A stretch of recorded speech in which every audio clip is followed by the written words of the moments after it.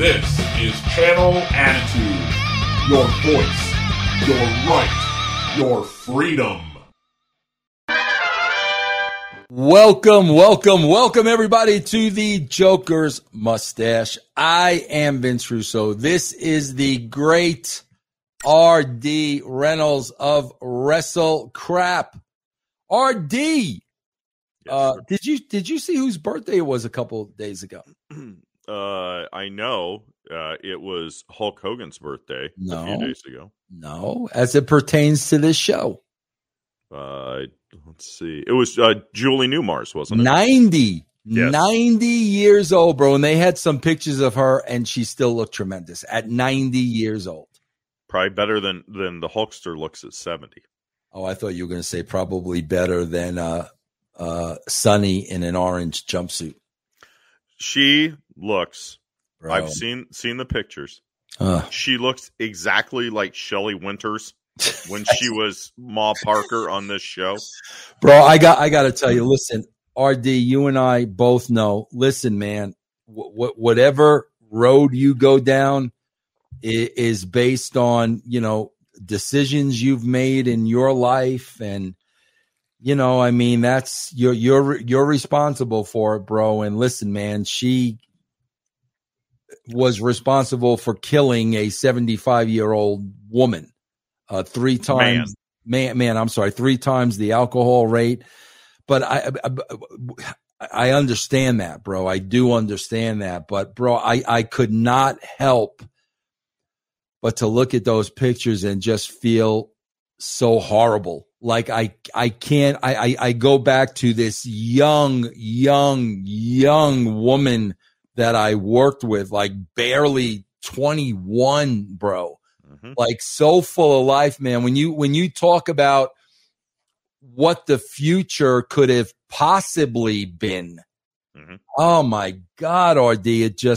I saw those pictures and my heart just sunk, man. Yeah, we used to have on the old Wrestle Crap radio show. One year, Blade gave me a gift, and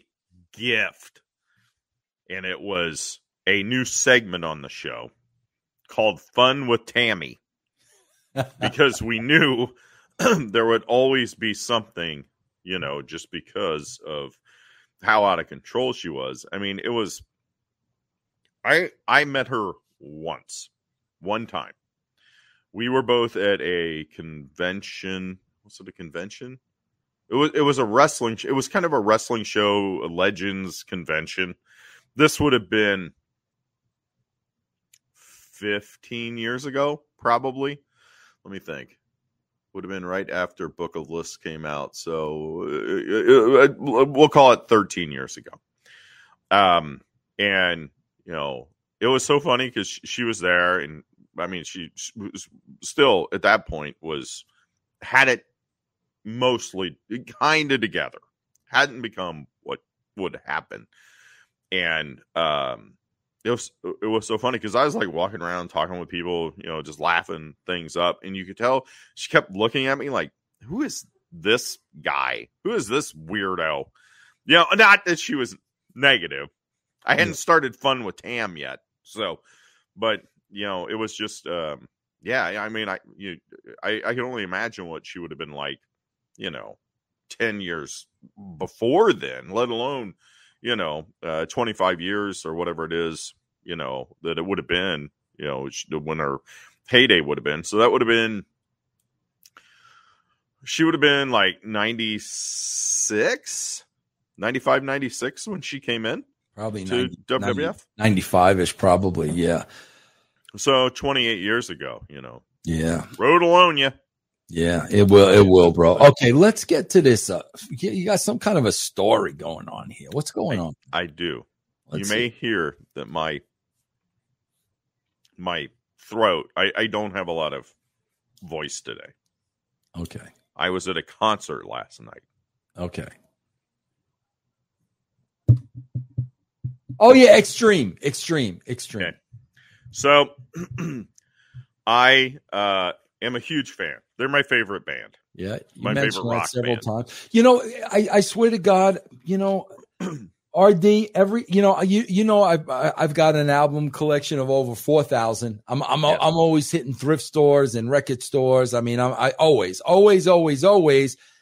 And bro, I swear to God, every time I hit a record store, I come across like Exile and Extreme, and I always get confused of who is RD's band. I always get Extreme mixed up with Exile. It's Extreme. Those are your boys. Yes. Okay. Three Sides to Every Story is my favorite album ever. I gotta write that down. I don't even know that's close. Okay. So been a huge fan of them for essentially 30 years. Okay. Had never seen them one time. Wow. Now, how is that possible? Part of that, I was thinking about this. How is that possible? Part of it was their heyday was really like, this will sound really strange, but it was pre-internet era. The Three Sides, I think, came out in 93, I want to say. It was early 90s. I'm listening while you're talking, bro. I'm just going to my phone because I just want to see if I own any Extreme albums. But go ahead. I'm listening to you. Go ahead. If you don't, you need to rectify that immediately. Okay. I would suggest rectifying it with Three Sides to Every Story, but they released a new album earlier this year that is awesome. Like, if you love rock and roll and you're kind of done, I mean, every once in a while, I don't know if you're like me. I've listened to, the older rock stuff enough, and it's kind of nice to just shuffle something brand new in, but it sounds exactly like things from the old days. That's what their new one is. Anyway, I don't own any, bro. I'm gonna go to my Amazon right after this show, and I'm gonna get Three Sides to Every Story. Yes, or Pornograffiti. Pornograffiti is probably the most well known because it has the song More Than Words on it, which was funny story about that album. It was, it's a love ballad. It's a duet. It's an acoustic duet, and it's super duper famous, by far their most famous song. Okay. And so all the young girls were like, oh my gosh, that song's so awesome. Oh, it's great. I want to get this album. And DJs would warn them when they played it, and their parents, if you go and buy this album, the rest of the album is nothing like this at all. Yeah. Yeah. I mean, imagine like a hard rock Kiss album. Yeah. And then it has like Beth on it. Yeah. Right. And you're like, oh, the rest of this album isn't like this. Yeah. And you would think you would probably get that because the name of the album's Pornograffiti. So, bro, did you ever see the parody with Jack Black and Jimmy Fallon?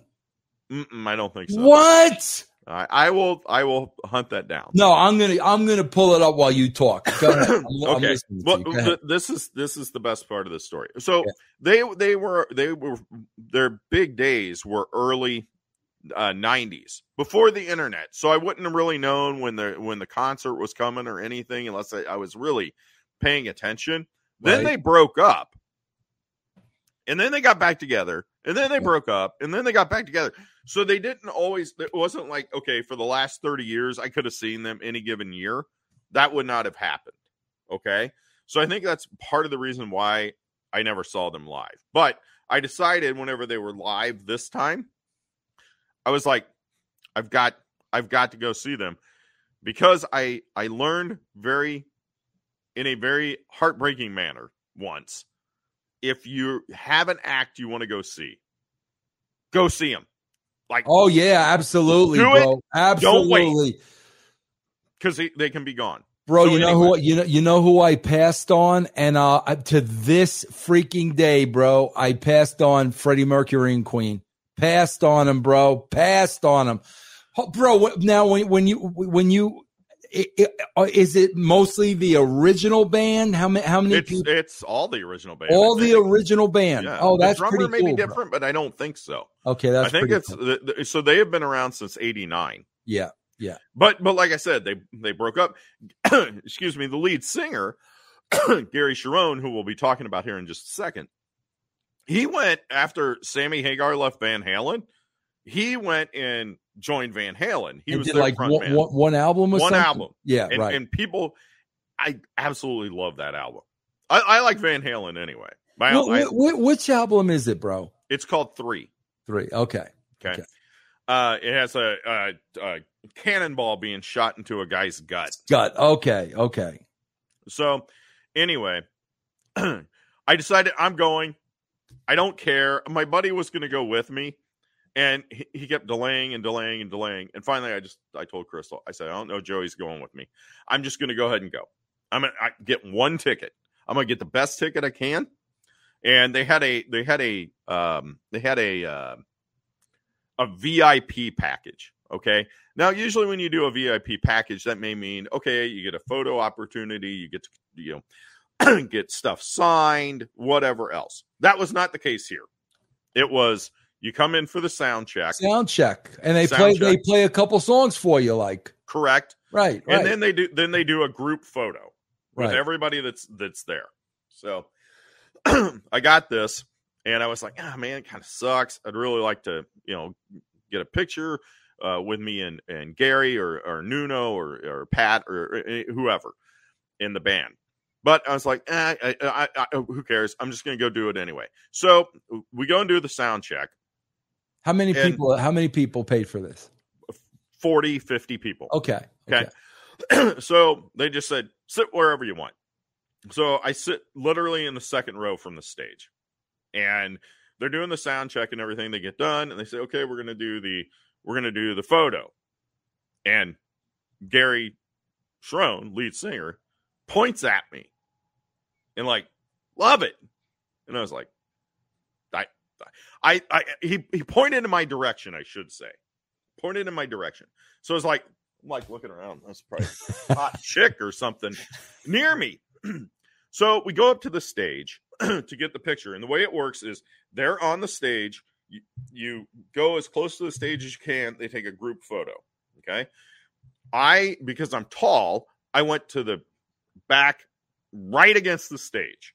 It was not a plan. And again, never scheduled to, it wasn't a meet and greet or anything. It's a meet and greet with 50 people. So I'm there, and he just starts pointing at me and like geeking out. And I'm like, what I didn't understand. And I was like, what?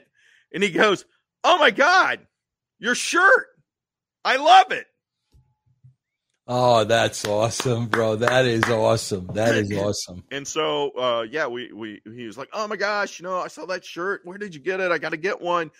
And he goes, who all's on it? And so we, start going through each of them. We have a little conversation. That is great. And it was, because it was not something, and it was just a fluke occurrence, but it was really cool. And it was funny because I was like, I haven't gone to a rock concert in forever. I don't have any like concert t-shirts. I don't think, like a Weird Al shirt or something. Yeah.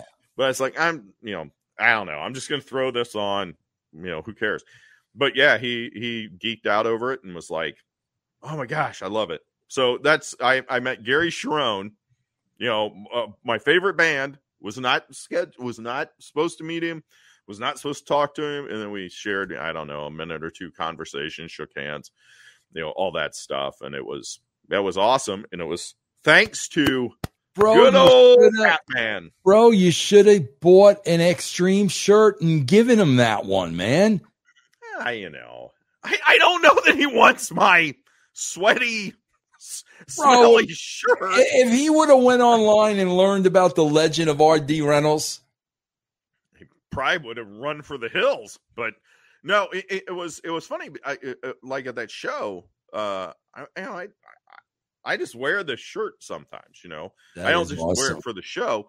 But when I went to the concert, like I had a bunch of people that were bringing that up. So, yeah. Bro, I cannot believe I'm the biggest Jack Black mark on planet Earth. Right.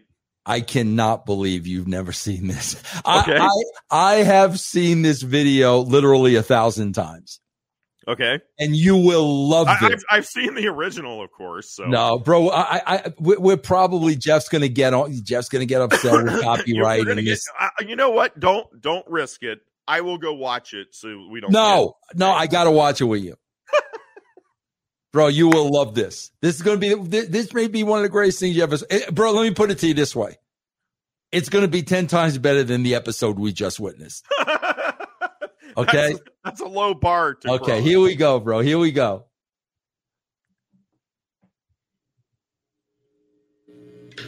You are gonna love this, bro. If we talk over it, I think it's okay. Like we're reviewing it. Yeah. There you go. Bro, you are gonna pop huge. Well, I popped huge already because they had the little extreme guy on there. Yeah.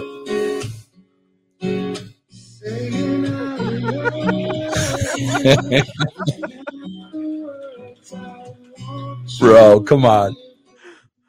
That's amazing. I've watched this a billion times, bro. That is, what's kind of creepy. I mean, Jack Black doesn't look anything at all like Gary Cherone, but Jimmy Fallon looks like a passing resemblance to Nuno Betancourt. Bro. This is the best.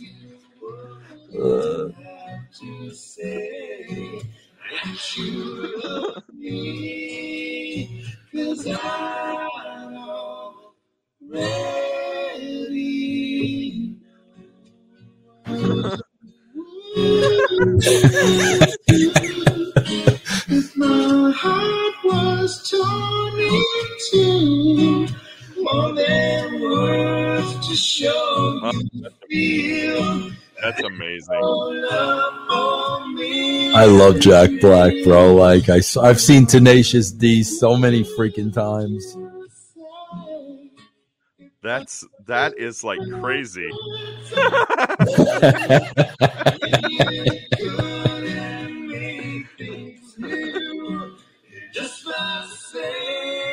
Bro, how good are they though, right? That is kind of creepy and crazy. Bro, are these band members? They gotta be, no? Of Extreme? No. Yeah. No. I don't think so. That doesn't look like any of them. I could be wrong, I guess, but yeah. No, that's amazing. Oh yeah, bro. I love that freaking video. All right, let me get rid of this. Sorry, Can I Jeff. make a request that we just watch videos instead of talk about this episode? Oh yeah, we're gonna have to talk, but at least we gave him a treat up front.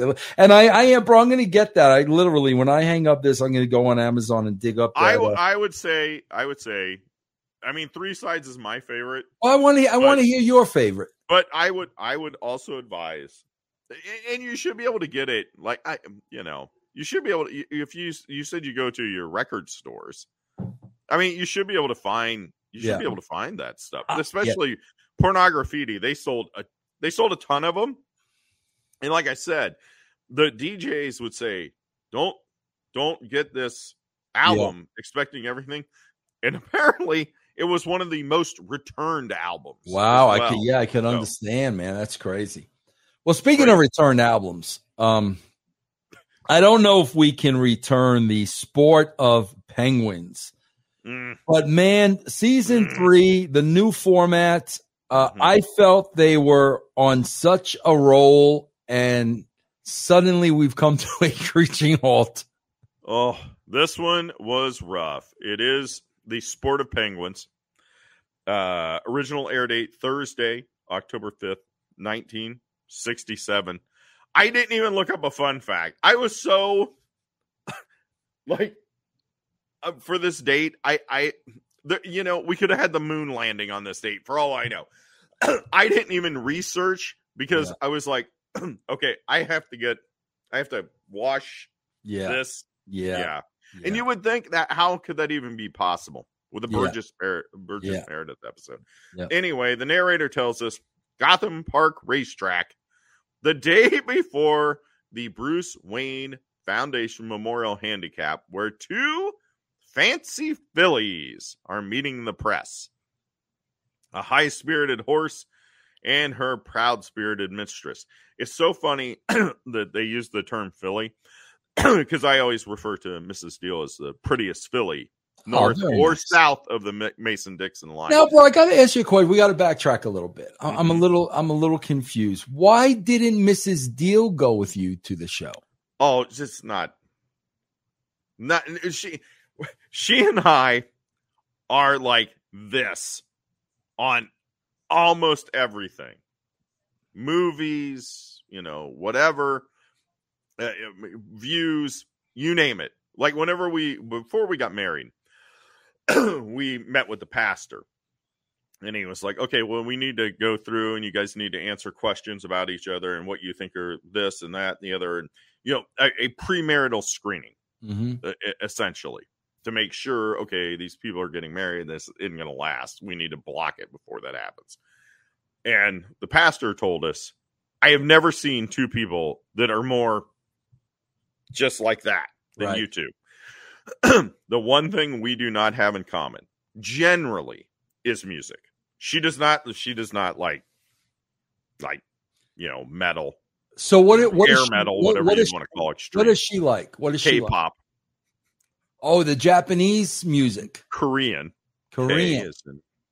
Yes. Is there a particular band? Monster X. Who's the popular boy band from that? BTS. And I saw those guys on SNL. Oh my God, I could not believe how talented those guys were. Yeah, so she will go to like K-pop concerts, that kind of thing. But like as a rule, that's what she likes. Like if I start blaring, if I were to crank up 3 sides to every story, she may run straight out of the house. Bro, I got to ask you a question, if you don't mind me, this line of questioning. Sure. How does Mrs. Deal get into that type of music? I think she has her best friend's daughter and her are like this. They're very tight. Right. And so, I think in a lot of ways, it's kind of like the daughter she and I never had. Yeah. So they're very tight. They're really good friends. And I think that the daughter Savannah, introduced her, a girl. Yeah. Yeah. Her name's Savannah, although I call her Korea. See what I did there? Because she's Korea, K-pop. Anyway, yeah, that's what, I think that's how she got into that. Okay, so that makes sense then. I love it that we're 23 minutes into this episode. Yeah, let's get back to Lola Lasagne and her parasol. Her parasol. Yes. Yes. So we meet, the press is there to meet Senorita Lola Lasagne and her horse Parasol. She says she has the world's cornered on parasols, like umbrellas, or as one of the reporters calls them, shower sticks. Yeah. She whispers to her horse, shape up, Parasol. Looks and your legs are all we've got left. So there's something not right about this Lola Lasagne already. Yeah.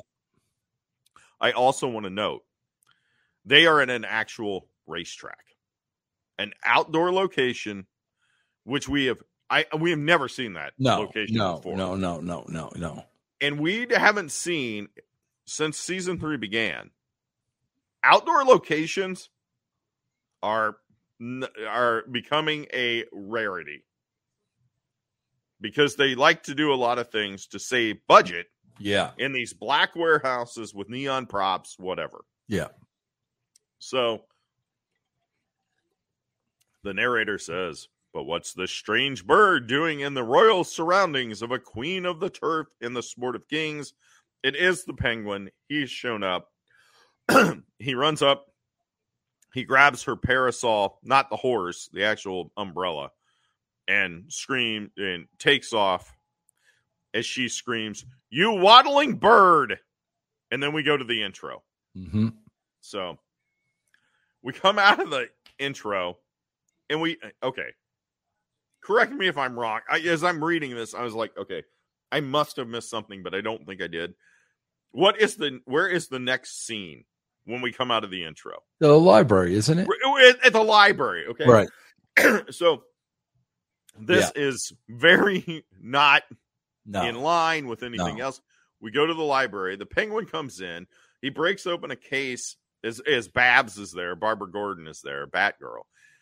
She looks on, and he is going to steal an Umbrella and Parasols book. She says, "You can't just barge in here, cut open a lock case, and walk off with a priceless folio of famous parasols." To which Penguin says, "Why not?" Well, I did laugh at that. She says, "Well, among other things, it's a felony." And he says, "Fa! I'm a tax-paying citizen. This is a public library. This shouldn't have been locked up in the first place." She says she sees this breaking of the laws going on. She says she's going to call the police. And Penguin goes, "Oh! Going to call your beloved father." And I was like, wait, do these two know each other? I was like, oh, yeah, of course. Because he tried to marry her. Right. That was episode 1, right? Yeah. Of this season. She says, "I'm going to put you under citizen's arrest." He says, "Tax-paying citizen arrest, I hope." And she calls Commissioner Gordon. Penguin scoots. He's out of there. Leaves behind a ticking umbrella. Now, you'd think this is where Gordon would call Batman to tell him what's going on. Hey, the Penguin's here. But Barbara has called Commissioner Gordon. And lo and behold, Batman and Robin are literally already in Gordon's office. But for no reason whatsoever. A visit. Maybe they were there enjoying lunch together. Yeah. That's what I'd like to think. What do you think they would enjoy as a lunch together? It depends. If it's Tuesday, I would say Taco Tuesday. I was going to say fish and chips. Fair enough. Yeah. So Gordon tells Barbara, "You need to get out of there." And she says, "I'm not going to let some ticking umbrella scare me." O'Hara calls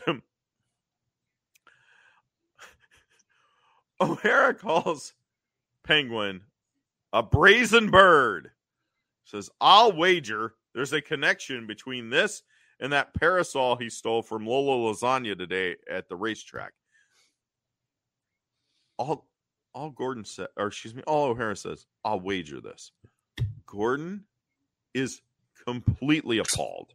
He's utterly dismayed that O'Hara said, "You would wager on something?" Yeah. A public servant, an upstanding chief of police betting? And so he's like, okay, maybe hunch would be more appropriate. Yeah. We go back to the library. Batman and Robin have shown up. They've got a bat shield with a little thing through the middle so they can grab the umbrella. Yeah.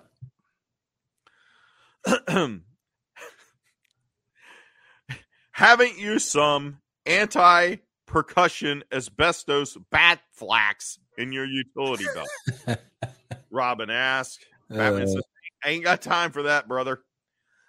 He says, "Let's get this offending article out into the corridor and under the bat bomb machine." So they have this ticking thing. It's going to be something. We go to we do not go to the hallway. No. We see them leave. We hear an explosion. We do not witness this explosion. No. But we do see some purple smoke come rolling in. Batman smiles, says it's just a practical joke. And then he whispers, but the umbrella handle was loaded with explosives. They note that a book is hardly a reason to kill Babs. You know, what? That doesn't make any sense. And she says, "Well, you do recall that Penguin tried to marry me. Right. So we get a little continuity. I did like that. Batman says, yes, you were saved thanks to Batgirl. He says this. Whenever he says Batgirl, he just looks like he is. His heart is pitter-pat. Yeah. Over Batgirl. Says, I can understand a man like Penguin harboring jealousy and revenge, but murder and locked cases, priceless parasols, famous folios, this doesn't make sense to them. So they said, let's give the Robin says, let's give the Bat computer a crack at it. So they leave. We go to Penguin's, the narrator tells us, while in Penguin's bookshop, or more accurately, Penguin's book-making shop, Penguin's book-making shop, Penguin's making book, or he's making bets. So Penguin's laying down bets on horses. Lola comes in, and, so she says, my priceless parasol must be here. But Penguin's on to her, too. Because, she had whispered to the horse, and we knew something wasn't right. So Penguin knows, you're a fake. You're not Lola Lasagne. You're not Lola Lasagne. You are Lulu Schultz. And he says, I knew you from back in the day. I knew when you'd steal braces from other kids' teeth. While you stole their teeth. They talk about her horse. Says, that's the only thing I have to show for my 3 weeks of marriage to Luigi Lasagna. And Penguin's like, billionaire? Oh, yeah, South American playboy? And she says, look, he's not exactly a playboy, Pengy. He's almost 80 years old. But instead of dying, as any adoring young housewife might reasonably expect, he divorced me. So she was waiting for the guy to keel over. Like it's an Anna Nicole Smith gimmick. It is. You know what? That's absolutely it. Yeah. She says she couldn't believe that people thought she was just after his money. Says all she got was the horse, and she had to sell her parasols. She had to sell her priceless parasol collection for money to eat. She had nothing. Says, but my horse wins the Bruce Wayne handicap. And Penguin's like, well, the horse isn't going to win anything. It's all for charity. Ha! Foiled. So we go to, we go to the Bat computer. Go to the Bat cave. Batman and Robin are there. They're trying to come up with synonyms for umbrellas. They're trying to figure out what is going on. They figure out that it must mean a horse blanket.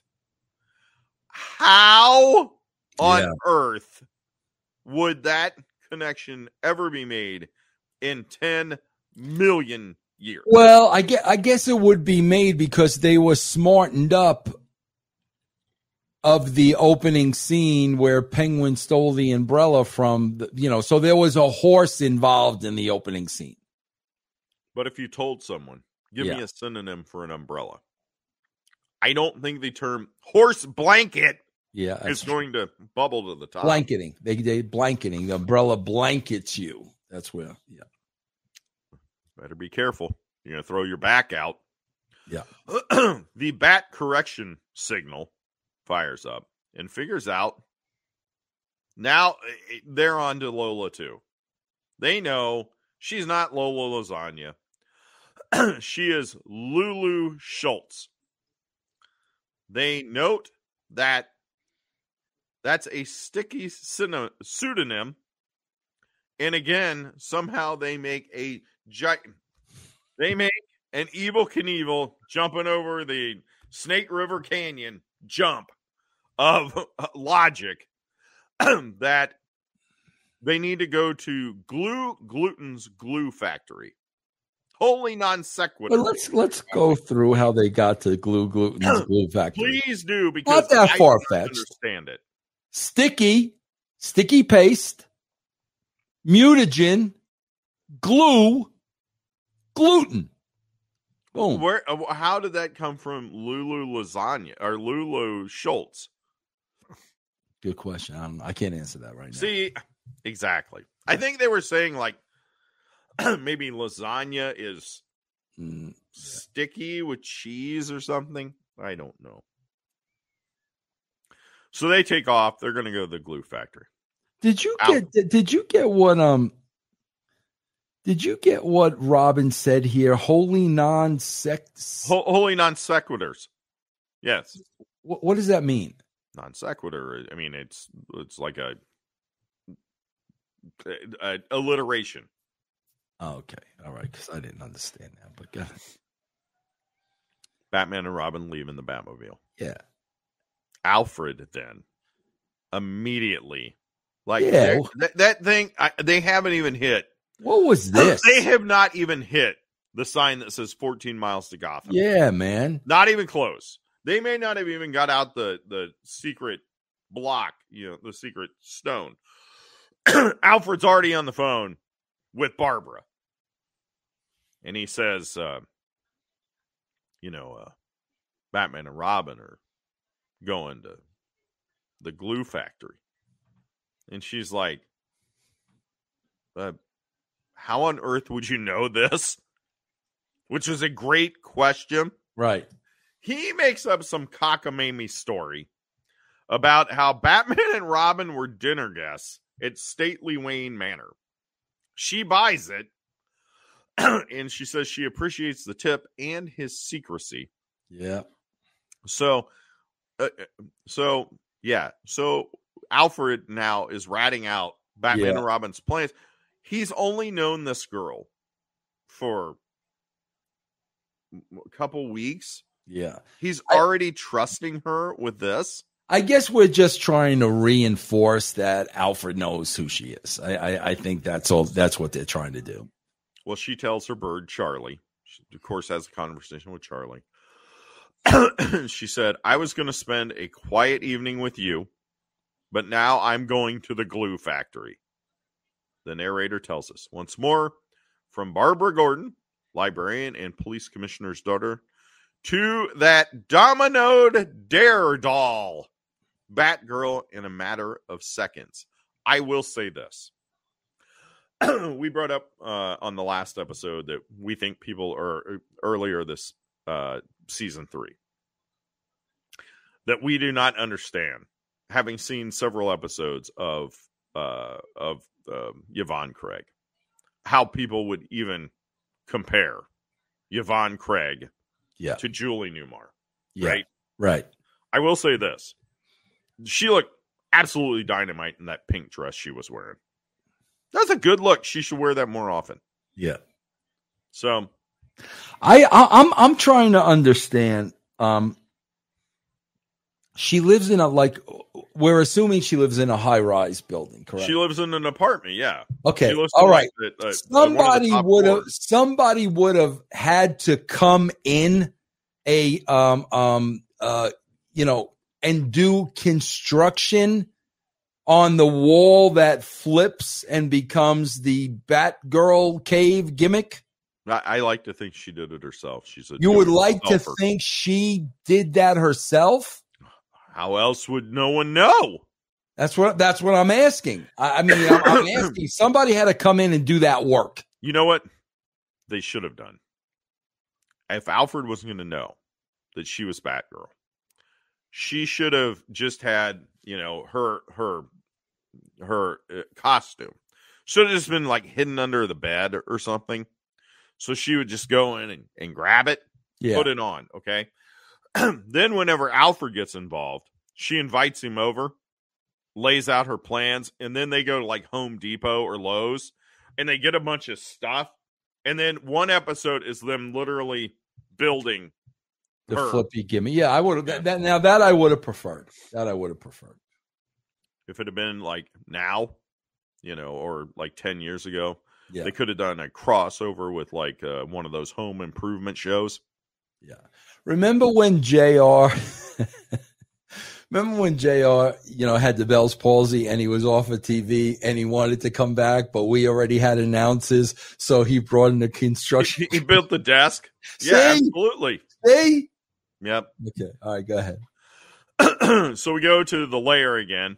Penguin says they need another horse to be a fake parasol so that her horse would no longer be the favorite. And then they would bet on it and they would make a bunch of money.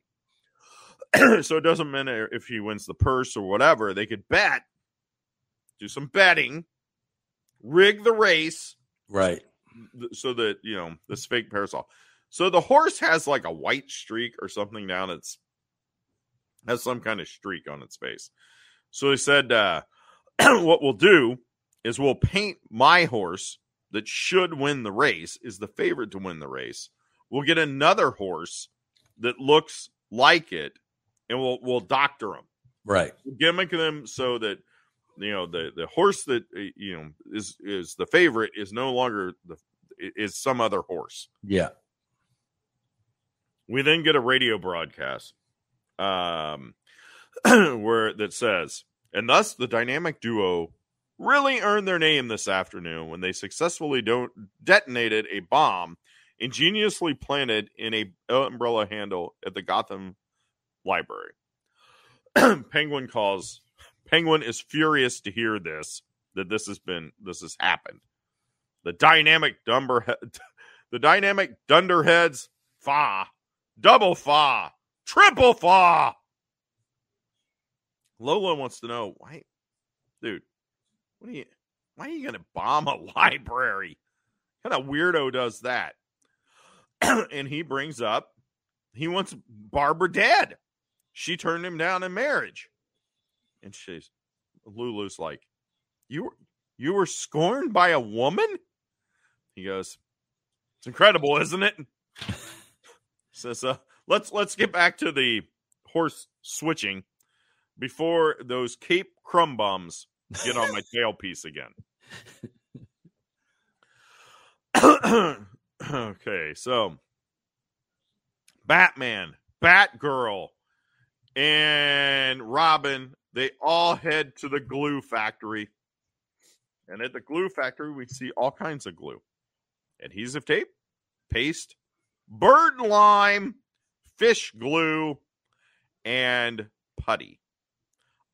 I literally looked up fish glue because I was curious as to what that was. Wow, yeah, good job. Is it? What do you think I found whenever I looked up? Nothing.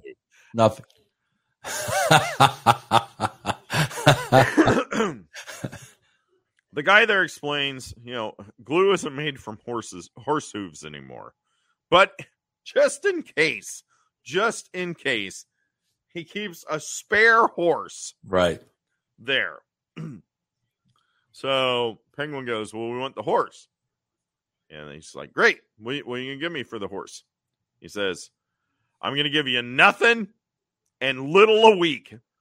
Says, he had a great line before that when he, he's saying he wants the horse and the guy says, what do you mean the horse? And Penguin says, yeah, this four-legged thing with the long nose. Yeah. I thought that was a great line. But yeah, nothing down, a little a week. Don't you know anything about the economic structure of this country? It's always nothing down and a little a week. That's the cornerstone of our financial security. Is that how you get the arcade games at Rupert's? Nothing down, a little week? I don't think that's how that works. Okay. I wish. So, Batman and Robin are there. And they know, they're like watching. And they know Penguin he's not doing anything illegal at the moment. Excuse me. But planting a bomb in a public library is a felony. Thanks for the update. Hopefully viewers at home would take that to heart and not go do the same. So there was a funny little moment because they're outside. They're watching in from a window. They both go in the window at the exact same time, and they get stuck because they're right next to each other. Yeah. So Robin goes on in. There was another funny thing. They're both on this ledge. And you're like, man, they must be, what are they up? 20 feet, 30 feet in the air watching all this. And then the camera zooms out and they both jump down. It's like 6 feet or it's like 6 inches. Penguin sees them, says, drat, double drat, triple drat. And Batman says, expletives will get you nowhere. So apparently drat is an expletive. Batman that was old. Remember old Dick Dastardly? That was his favorite word. Remember drat, and double drat. Yeah. So Batman notes bombing a public library is illegal. Penguin notes it was a whimsical prank. And Batman says, what other whimsical pranks are you and your charming conspiratress up to?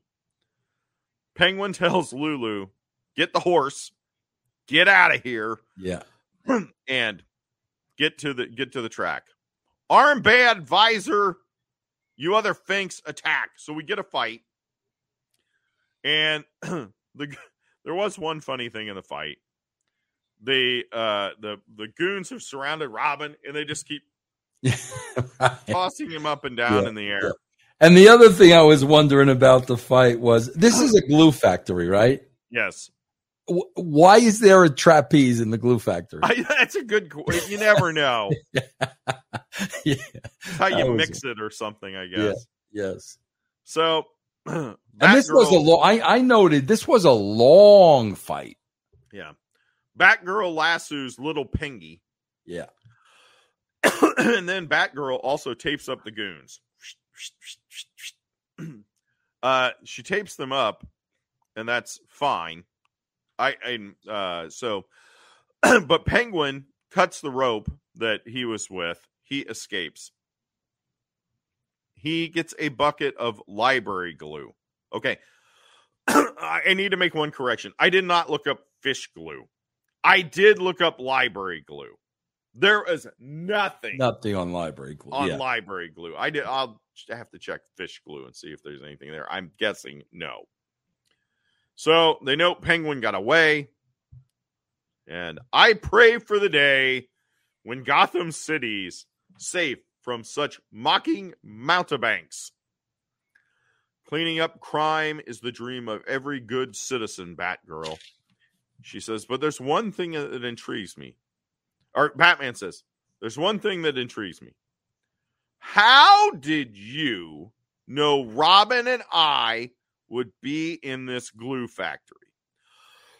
Did you not know that, bro? Why did I know this was going to be her answer? I did not know it. Yeah. It makes perfect sense. She does not bat an eye. This woman can lie like a rug. Yeah. She says, well, there's one thing that I have that you don't have in your utility belt, Batman. A woman's intuition. Right. So Penguin is meanwhile outside. He's putting library glue on the seats of the Batmobile and on the tires of the Batmobile. Batman and Robin are like looking around. They don't notice Batgirl, of course, vanishes. She does her vanishing act. So Batman again. So he's just as smitten as can be. Which is a little kabuki-ish, bro, because isn't Batgirl Robin's age? She would be I thought she was out of college. She just got out of college. Okay, so she would be basically 4 years older. So maybe about 4 years older. So Robin's in high school? Robin just got his driver's license. When would you have been able to get a driver's license? You can get a driver's license at 16. Right. So he may be, and they started referring to him as the teenage torpedo or something. Wow. Okay. So she is a little older. She had gone. They said the last time that as I recall, last time Bruce would have seen her, she was going to college. Yeah. So she is now out of college. So Robin would be 16 and she would be 22. She's closer to Robin than she is Batman. How old's Bruce in this? It's got to be early 30s. Okay, so it's 34, 22. Was that her measurements? No, that's the age difference. Sorry. All right, go ahead. Confused. Batman. Like a shadow. Like smoke. Like a shooting star. Who knows where she goes? Who knows where she comes from? Who knows who she is? And Robin's like, dude, she just left. Right. Let's go trail her. And he's like, nope. We must allow her anonymity and freedom of action as we demand ours. Whatever is fair in love and war and also in crime fighting. Batman notes, there's something sinister about Penguin and Lulu trying to find another horse the same color as Parasol. So they decide to go back to the Bat Cave again. The glue guy is there, and he's bummed. He's getting nothing and nothing a week for this horse that was just gone. So Batman and Robin hop in the Batmobile. They're going to go back to the Bat Cave. However, they are now stuck to the seats, and the wheels aren't turning because of the library glue. Holy mucilage! Do you know what mucilage is?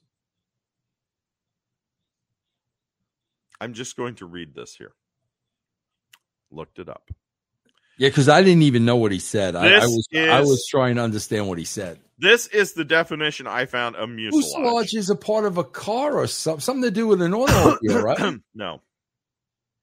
That's a muffler. No, go ahead. Mucilage. A viscous secretion or bodily fluid. Boy wonder, that's disgusting. Get your mind out of the gutter. Oh my God. Okay. We go back to the lair. They painted the horse with instant horse dye. You switch bang tails at the track, and this hay burner is the real Palooka. And she says, please, don't call Parasol a bang tail or a hay burner. Says, I combine my pancake makeup, my eyeshadow, my eyebrow pencil, my lipstick, my nail polish, and some elbow grease. They're trying to come up with what to paint the horse. Right. Penguin wants to, they have to come up with a name for the horse. They want to call the horse Bumbershoot. They want to put all their money on Bumbershoot, and he explains how betting works to Lulu and to the viewers at home. This is what you do. You can make more money. You put down $5. If it's a long shot, you can make $500. They said, this is great, but we don't have any money. So they have no money at all. So they decide they're going to go steal the folio that was in the beginning. The thing, because he did not steal it, he just looked at it. Right. It says, we're going to steal it. And then we can sell it. We'll have money to bet on the horse. And he goes, but I got to wait until the library opens. They're closed now. And Lulu is like, why are you waiting? And he's like, you know what? You're right. So the narrator tells us, is Lola right? Can Penguin be stopped? Is he really stealing a priceless folio to finance his crooked coup with a dynamic duo pasted to the Batmobile outside the glue factory? And Barbara Gordon, minus Batgirl's trapping, asleep in her apartment? Or is she? Now, I love her apartment. That apartment is the most 1960s, you know, you think 1000%. Love it. You know, love it. You think of, different shows from the 1960s, this is the quintessential. Yeah, it's right out of Austin Powers. Absolutely. Right. So Barbara wakes up. The emergency library prowler signal has just gone off. So she calls Gordon. Commissioner Gordon says, hey, this has gone off. We go back to the Bat Cave. They tell Alfred, we're sorry, we worried you. But even the but the Batmobile's library paste, even the Batmobile's library paste bat dissolving switch got stuck. And then they said, look, and Robin goes, look, Batman, the red phone's ringing. And he calls it the red phone. He's called it that a couple times this season, which is really weird. Yeah. And then the narrator tells us, are they all too late? Will Penguin and Lola succeed in pulling off the foulest race-fixing scheme of all time? For more, tune into the next episode. That was the worst cliffhanger ever. Yeah, bro. That's the thing. It's like I don't know where this goes the rest of the season, but when they had this cliffhanger and bro, we're talking about budgets and whatnot, I'm saying to myself, are they trying to save money on the predicament Batman is stuck in from episode to episode? This was, I mean, you were in agreement. This was the worst cliffhanger there was, ever. Horrible so far. Right. It's just like, Barbara was asleep and she woke up and that's the end of the episode. Like I said, man, unless they're trying to save money of those, whatever predicaments that you'll remember on, I think it was Catwoman's last episode, Julie Newmar Catwoman last episode. Right. They had that gigantic, ridiculous coffee cup. Right. That's what I'm saying. I think that delightful coffee cup may have cost signaled the end. Yeah. We'll see, man. We'll see. But yeah, horrible ending. Like, what? I kept looking at the time and I'm like, holy shit, they're not in any trap or like, no. And then that was it. Batgirl was asleep. That was the cliffhanger. Yeah. Yeah. Wow. Well, we'll see if they're going to answer the red phone. This is only a 2-parter, right? This is only a 2-parter. Okay. Thank goodness. I don't know Ethel Merman. She was way before my time. Yeah. But this is not a good. And maybe they'll turn it around. But you know what song Ethel Merman was known for? I'm not even going to know if you know this song now. Something about I want to say I know it, but I can't. There's no business like show business. Yeah, okay. That was Ethel Merman. Yes. Okay. What's the name of the next episode? A Horse of a Different Color. It doesn't even rhyme.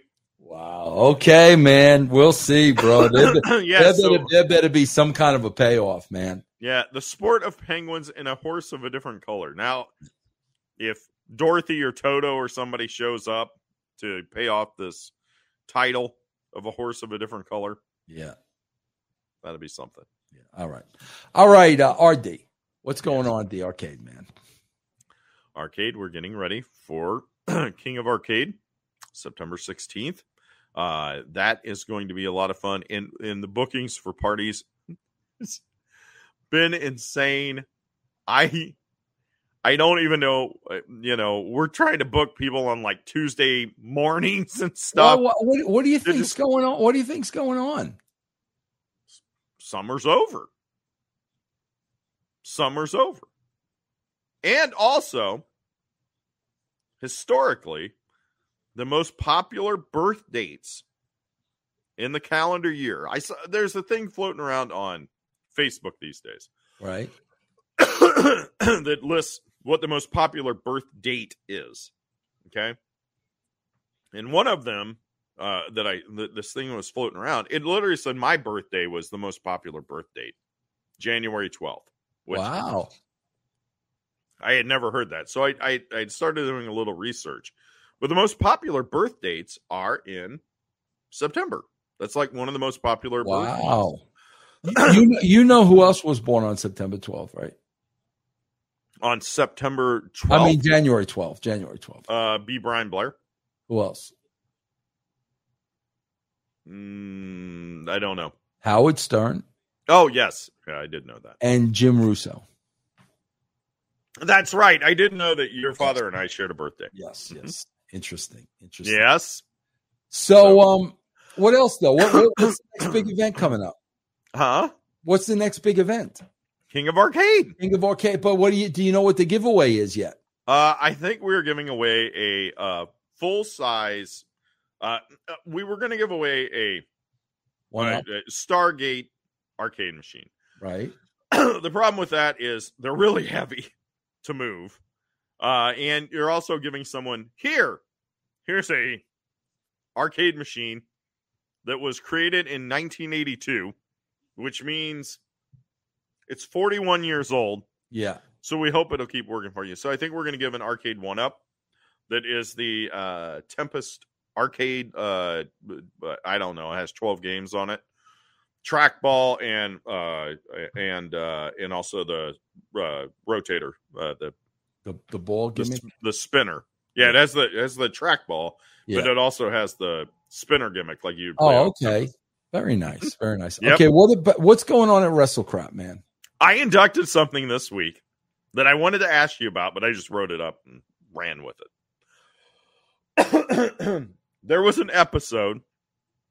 I don't know if you were involved with it. You probably won't remember it. It was, and I did not remember it at all until someone sent me an email. And they said, have you ever inducted when the Young Bucks, they were Generation Me at the time, had a match with Matt Hardy and Eric Bischoff?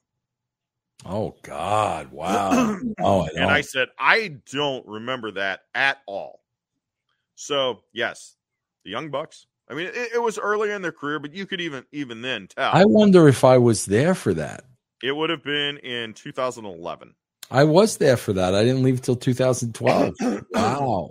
So, yes, that was and you would think, okay, you got these young tag team, up and comers. I'm not going to call them the Young Rockers or anything, but it was the same kind of thing. Yeah. Right. Yeah. So you're bringing in Matt Hardy, who can work with them, and then eventually he's going to tag in Bischoff, who's going to play tough guy, but something's going to go awry.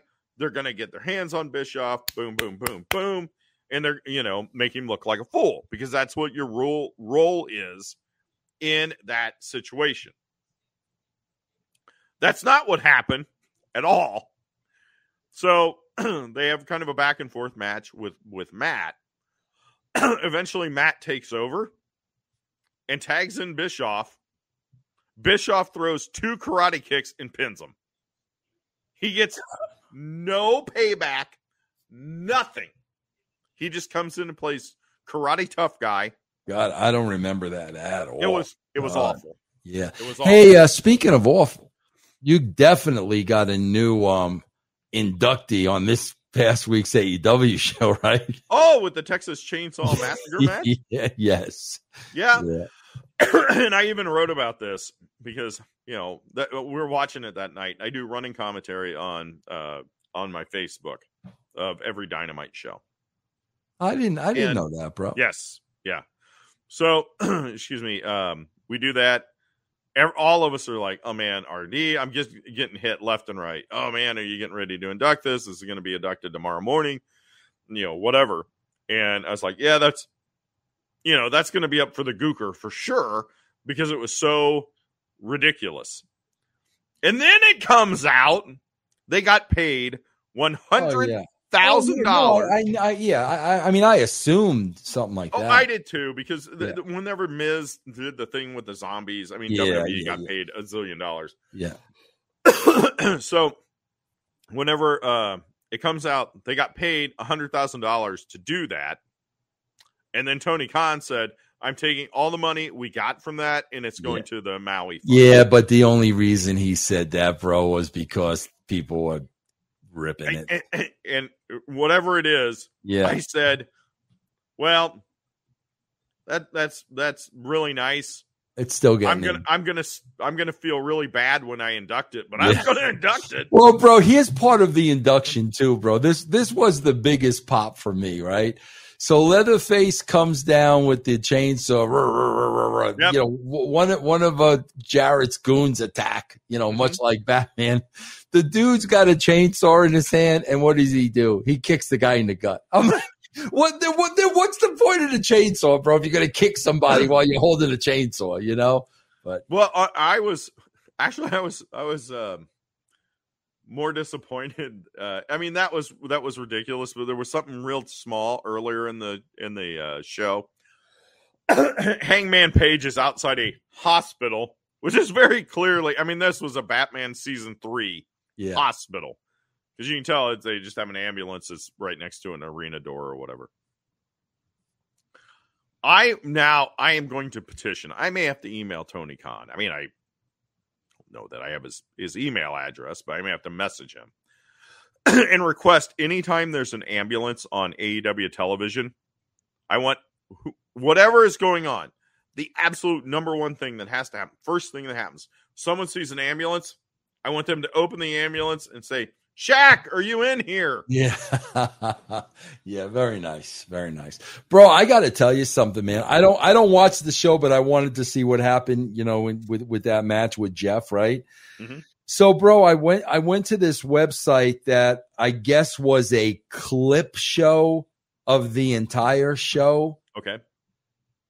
Bro, I have not watched that show in a year and a half or something like that. But my God, bro, the amount of people running in and fighting at the end of every match. Like, bro, I'm dead serious. Like, this is what I was thinking, honestly.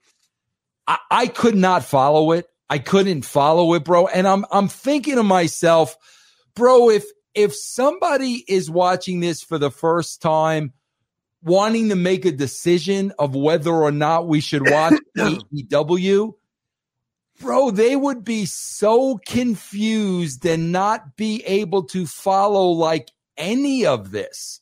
When I was watching that particular episode, I think a lot of it is they started building this Wembley show so late. I mean, because this show is a week from Sunday? I think something like that. Yeah. Yeah. And so they had not even started really building matches except for the, MJF gimmick. MJF and Cole. Yeah. But the rest of it, I mean, it's kind of like boom, boom, boom, boom. When I was watching it, we actually had people asking because it was so, I mean, it was essentially, no offense, it was Crash TV. Mm-hmm. Okay. And I literally had people going, did Russo write this show? Yeah. Because it was so, and I remember watching it and saying, this is so fast paced. It is so like going a million miles an hour. I got done with that show and I said, I'm not sure exactly what I just watched. Yeah. It was very energetic. It was never boring, but I don't know what I watched. Yeah, it was. So. I guess, bro, not for anything. I mean, at the end of the day, I guess he just wants to give guys paydays. I mean, I think the thing is they want to try and get as many people on. It's like a Royal Rumble, right? Where you're trying to get as many people, or a WrestleMania, you're trying to get as many people on that show as you can. And I think that's what's happening right now with this Wembley show. They're just trying to figure out, okay, how do we get as many people on this show as possible? Yeah. Man, that was the complete opposite at TNA, bro. At TNA, like, things were so tight that we had a talent budget, like, for every show. Like, if you're going to use this guy, then we're not going to be able to, that's how tight things got, Yeah. Yeah. I think on this, like I said, we'll see if this is how it is moving forward. I had never seen a show. It was a lot. A Dynamite like that. I had never seen one. So. Yeah. All right. So RD, what's the next week's show again? Horse of a different color. A horse of a different color. We will be back next week. Same bad time. Same bad channel.